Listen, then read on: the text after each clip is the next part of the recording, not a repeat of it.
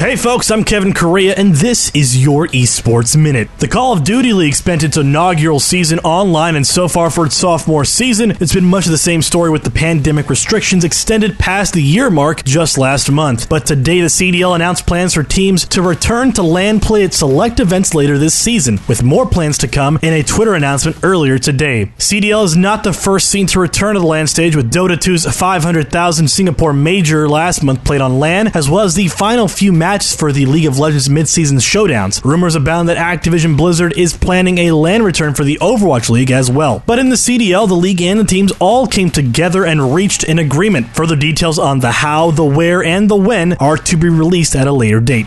While the CDL is looking forward to in-person competition, this year's E3 gaming convention remains virtual. The Entertainment Software Association, aka the showrunners for E3, have partnered with multiple media companies to assist in the distribution of the event to people around the world. Partners include IGN, PC Gamer Magazine, Games Radar, GameSpot, Polygon, IGN China, and Game Bonfire, with more to be announced within the next few weeks. The event is scheduled to be streamed from June 12th through the 15th, and it's been planned as one of the biggest digital landscape events since the beginning of the pandemic, with graphic designers Paragon Creative, 360 Live Media, and Smith Buckland running things behind the scenes. This year's focus will return to the major publisher showcases, press conferences, game reveals, and live streams the convention is known for, as well as special appearances to fans for free. Lastly, Twitch TV has unleashed its latest bot ban wave, as follower and viewer bots have quickly been banned, and previously popular streams have taken noticeable hits on viewer and follower count. One of the bigger streamers to be affected is XQC, former Overwatch pro and now variety streamer, as he lost nearly 2 million followers in the resulting ban wave. Twitch announced their plans to clamp down on nearly 7 million bot accounts across the platform, with more waves to roll through in the coming months.